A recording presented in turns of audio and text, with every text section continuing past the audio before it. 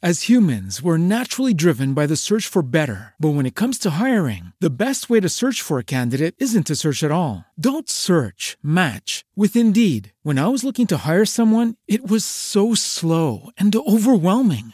I wish I had used Indeed. If you need to hire, you need Indeed. Indeed is your matching and hiring platform with over 350 million global monthly visitors, according to Indeed data, and a matching engine that helps you find quality candidates fast. Ditch the busy work. Use Indeed for scheduling, screening, and messaging so you can connect with candidates faster. And Indeed doesn't just help you hire faster. 93% of employers agree Indeed delivers the highest quality matches compared to other job sites, according to a recent Indeed survey. And listeners of this show will get a $75 sponsored job credit to get your jobs more visibility at Indeed.com/podcast. That's Indeed.com/podcast. Terms and conditions apply. All right, Andrew, hit us with that Sif Spoil theme song for this week. I'm sailing away, set an open course for England's my city, 'cause I've got to be free from these Nazis trying to shoot at me. I love how you called England a city. There will be some young people out there who get that reference. Yeah. There's a new song out where a rapper actually accidentally refers to England as his city. Nice. So that was a callback to that. I actually know England's not a city, people. It was a callback, I promise. Yeah. Well, welcome to the Sif Spoil for Dunkirk. We are excited to get into it. This is Sif Spoil, where the theme song is different every single week, because at least something should be a surprise. Yeah. But we're going to spoil everything else. We're going into Dunkirk, and if you haven't seen it, please stop listening, pause, hold on until you have, because a couple of reasons. Number one, we don't want to spoil the movie for you. Enjoy the movie yourself. Number two, we're not going to go in any particular order, so you'll probably be very confused, because we're going to be jumping all over the place, although Christopher Nolan does that himself in the movie, so yeah. I don't know that the podcast will be any less confusing than Dunkirk itself. I guess we can start there because we mentioned it. The time trick in this movie. Yeah. I liked again the effort. I loved that he put right at the beginning, the mole, which is the beach, 1 week. Yeah, it just said 1 week. It didn't say 1 week before or one. No, but see, here's what and then he said the sea 1 day, the air 1 hour. Yeah. Right? So basically what he's telling you by putting all that stuff right up front is the story you're seeing about these people takes place over 1 week. Yeah. The story you're seeing about these people takes place over 1 day. And the story you're seeing about the airplanes takes place over 1 hour. Yeah. And so then you're left going, oh, okay, how are these going to intersect? Like, when is this hour going to meet this day? And when is that kind of stuff. And overall, I think that's a great thing to shoot for. I thought it was really smart.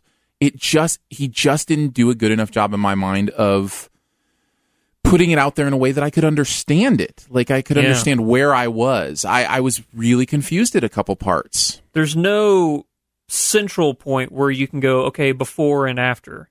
Right. Because you're like, well, if this doesn't intersect here, then when does it intersect? Because you're going to have to watch this movie 5 or 6 times to say, okay, so this scene I'm watching right now would be happening right here. I'm sure he knows the timeline in his brain. But we don't. But we don't. We need some help.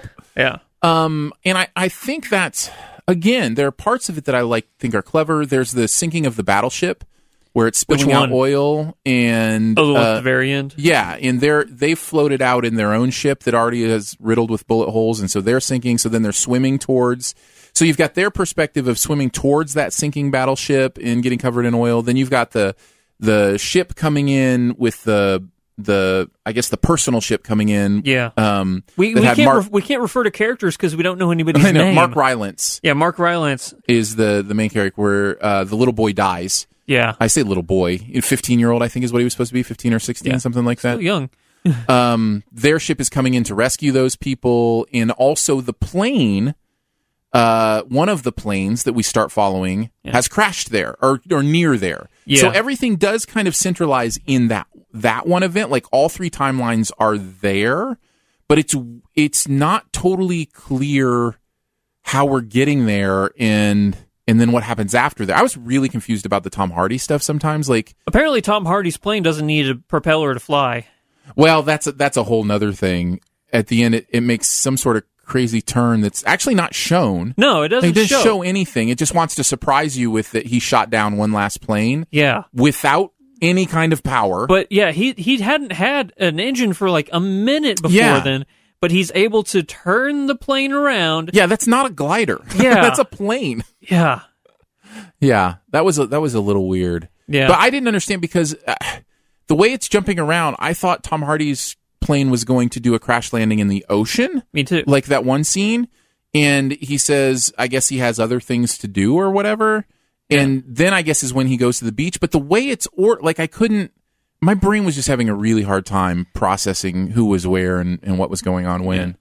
So maybe that's just me. Maybe I'm an idiot. No, I'm right there with you. Maybe we're both idiots. Actually, I think the movie was intentionally trying to do this.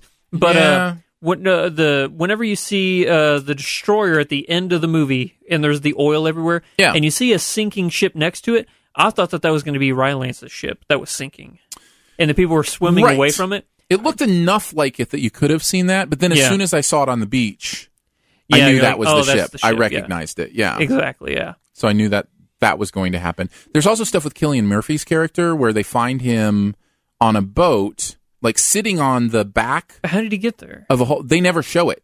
That was one of the things I hate. His character is not given a full story. Not that a lot of them are. Yeah. But it's more frustrating with him because they also show him on the beach part. Yeah. Saving a couple of the boys by dragging them behind a lifeboat back to shore. And then they also show different ship. And then they show him on the lifeboat later. Did they show him on the lifeboat as well? Do you remember whenever they were after at night that one destroyer and it was sinking and they were trying to get out of that? Yeah, that's room? what I was talking about. Where he saved them, he dragged them behind the lifeboat back to shore. Yeah, is that what it was? Yeah. Okay, yeah. So yeah, they tried to climb in his lifeboat. And he said, "No, don't get on." But then they threw a rope out and they just dragged him. I didn't see the rope. I guess it was night, so I just didn't see the rope. I thought you just said, "You have life jackets, you can swim back," and I thought that's what he did. But then I'm like, so how did he get out? On another destroyer. On a different destroyer. That's what I was confused by. I'm like, why didn't we... that would have been... That would have been really interesting to see how he's sitting on the back, of that ship that's just bobbing there. Exactly. By the propeller. And he's the only one. Yeah. Yeah. Another thing that I was confused by is... not confused by, but I had issue with is... It turns out that one of the characters we've been following this whole time is actually French. Yes. And people are like, have you noticed that he hasn't said a single word this entire time? And I'm thinking, none of you have said a single word this entire time. Nobody's really said much. I'm curious to know how many pages of dialogue there are in this movie. I don't know. I think Kenneth Branagh has the most dialogue in the movie. He also has the most scenes of looking off into the distance. Home. He has 3 or 4 different times where we're just watching him look at something in the distance. Just says, home. I'm like... I did get pumped. Whenever he's looking through the binoculars and is like, what do you see? And he just says home. Mm-hmm. And you see all the little ships coming. I'm like, yeah, let's do this. Yeah, no, that's great. But then the movie just kind of ends. Okay, I will say there was one part of this movie that I never thought of, during war, but I really appreciated them actually doing it. And it's whenever Harry Styles and them, they're on the train and they're reading the newspaper and he's like, I don't want to read it. Because they feel like they let everybody down. Right. And that they failed England and that England is just going to be... And he says they're going to be spitting on us, they're going to be throwing stuff at us because we failed them. But they get back home and everybody's cheering for him. Yeah. And just the look on his face like, wait, what? Yeah. You're proud of us, but we failed you. Yeah. He has that look like, we went through this whole thing, but at the end of the day, we know we failed. Yeah. And I never thought of that before. Yeah. And I was like, wow. Yeah, no, that was powerful. There are some powerful moments in here. They just deal with events, not people. And so it's harder for me to personally connect to events as opposed to people. So, yeah. I don't know that there's really a lot else to spoil because, again, there's not a lot of story development with these people. So there's nothing really to spoil there. Yeah. Other than just key moments that maybe, we enjoyed or didn't enjoy. I liked the end of Tom Hardy's story. Being a POW now? Yes. I thought that was powerful. I thought that was an interesting, kind of bitter, way to end it. That was the first time we actually saw a German soldier. Did you know that? No, I didn't realize that, but that makes sense. Yeah. I thought the intro was really powerful with them walking through the streets. And he just wants to go to the bathroom, and he just, no matter where he goes, tries to go to the bathroom, something's going on, and he has, man, I gotta go somewhere else now. He wants to go to the bathroom in the kind of way where you gotta drop trowel. Like, so. I like how he's picking up the propaganda. He's going to use that as toilet paper. I like that. People, please realize we like the movie. Please realize that we liked the movie, but on the echelon of Nolan movies, we don't think it's his best. I just think the purposeful decision he made impacted my enjoyment of the film in a negative way. Yeah. Whereas other people are going to like it. Right. Yeah, exactly. So, yeah. Anything else you want to cover spoiler-wise? Just be a quick SIF spoil. I'm trying to think. It's going to be like a 7-8 minute SIF spoil. That's fine. If we don't have anything else to say, it doesn't bother me. That's the thing with like not documentaries, but historical reenactments. It's that you can't really spoil it because it's history. So, what did you think about the scene on the boat where they sneak onto the first escape boat? And they're getting jelly on bread, and one of them stays outside because he doesn't trust going inside, and that turns out to be the right decision. Yeah, because he opens the door for them and was the French guy, right? Yes, yeah. And then he's the one that dies later, right? No, they all lived. I think. Did they? Who died in the fire? No, in the drowning of the ship that was being used for target. That was him. Yeah. That was him, yeah. I think that was him. Wow. So. Because it was him, it was our main, is there a main guy? The very first, poop and propaganda guy. He was the guy who survived, him and Harry Styles. Yeah. Because Harry Styles, we found out he survived because he was the one who announced that George was dead. Mm-hmm. And then our main guy, the propaganda guy, was the guy the last one they were actually dragging behind the boat trying to lift him out of the oil. Yeah. And I'm surprised as many of the people we were watching, like our main people, lived. Yeah. Well, I was surprised. I think you're supposed to be surprised by how many of all the people lived. Like that's the story. It's the miracle of Dunkirk is how many survived. Yeah. But at the same time, 100,000 of them didn't make it. Correct. And I think that I'm surprised that Nolan, being the storyteller he was, had so many of these people survive. I think it's left up in the air that Tom Hardy's not meant to live. Mm-hmm. But well, and we haven't also talked about the kid that I mentioned that he died, the 15-year-old that died in the boat. Cillian Murphy killed him accidentally. Well, he accidentally pushed him down the stairs and hit his head. That was the loss that I feel like I should have felt it more, but I just didn't. Yeah.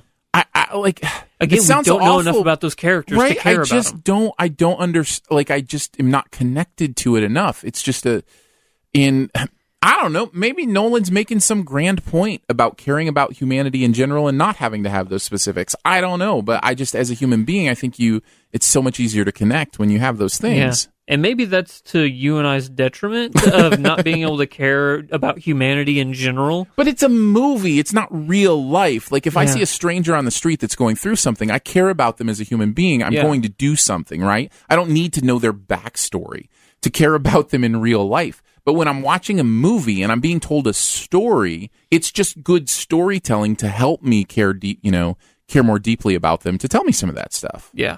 So, and I feel like this movie could have tweaked some of that really easily. I feel like it could have, found a way here or there to have a conversation or have a moment where we, start to understand these people better. But that definitely was not what he was interested in. Yeah. I do like how in the movie they touch on the fact that the soldiers were mad at the Air Force for not being there. That was interesting, yeah. And when they really were there, and they're like, "Where were you?" And he's like, "I was out there."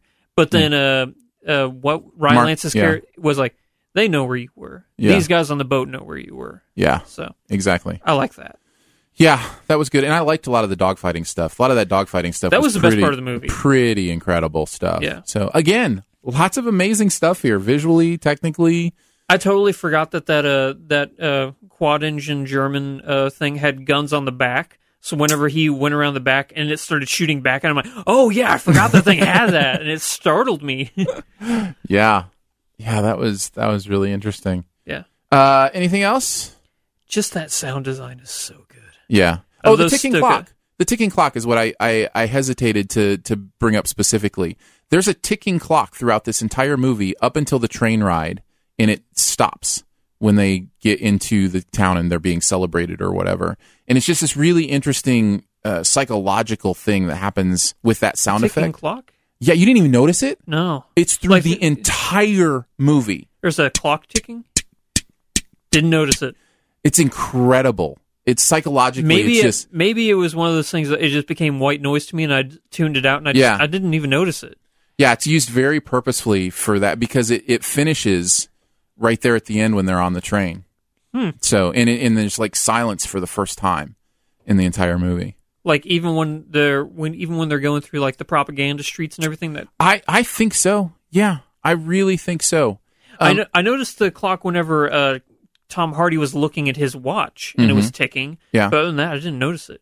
Yeah, unless my mind's playing tricks on me. But that sounds cool, though. Yeah, I wish I would have noticed it. Well, but it's almost really cool that you didn't.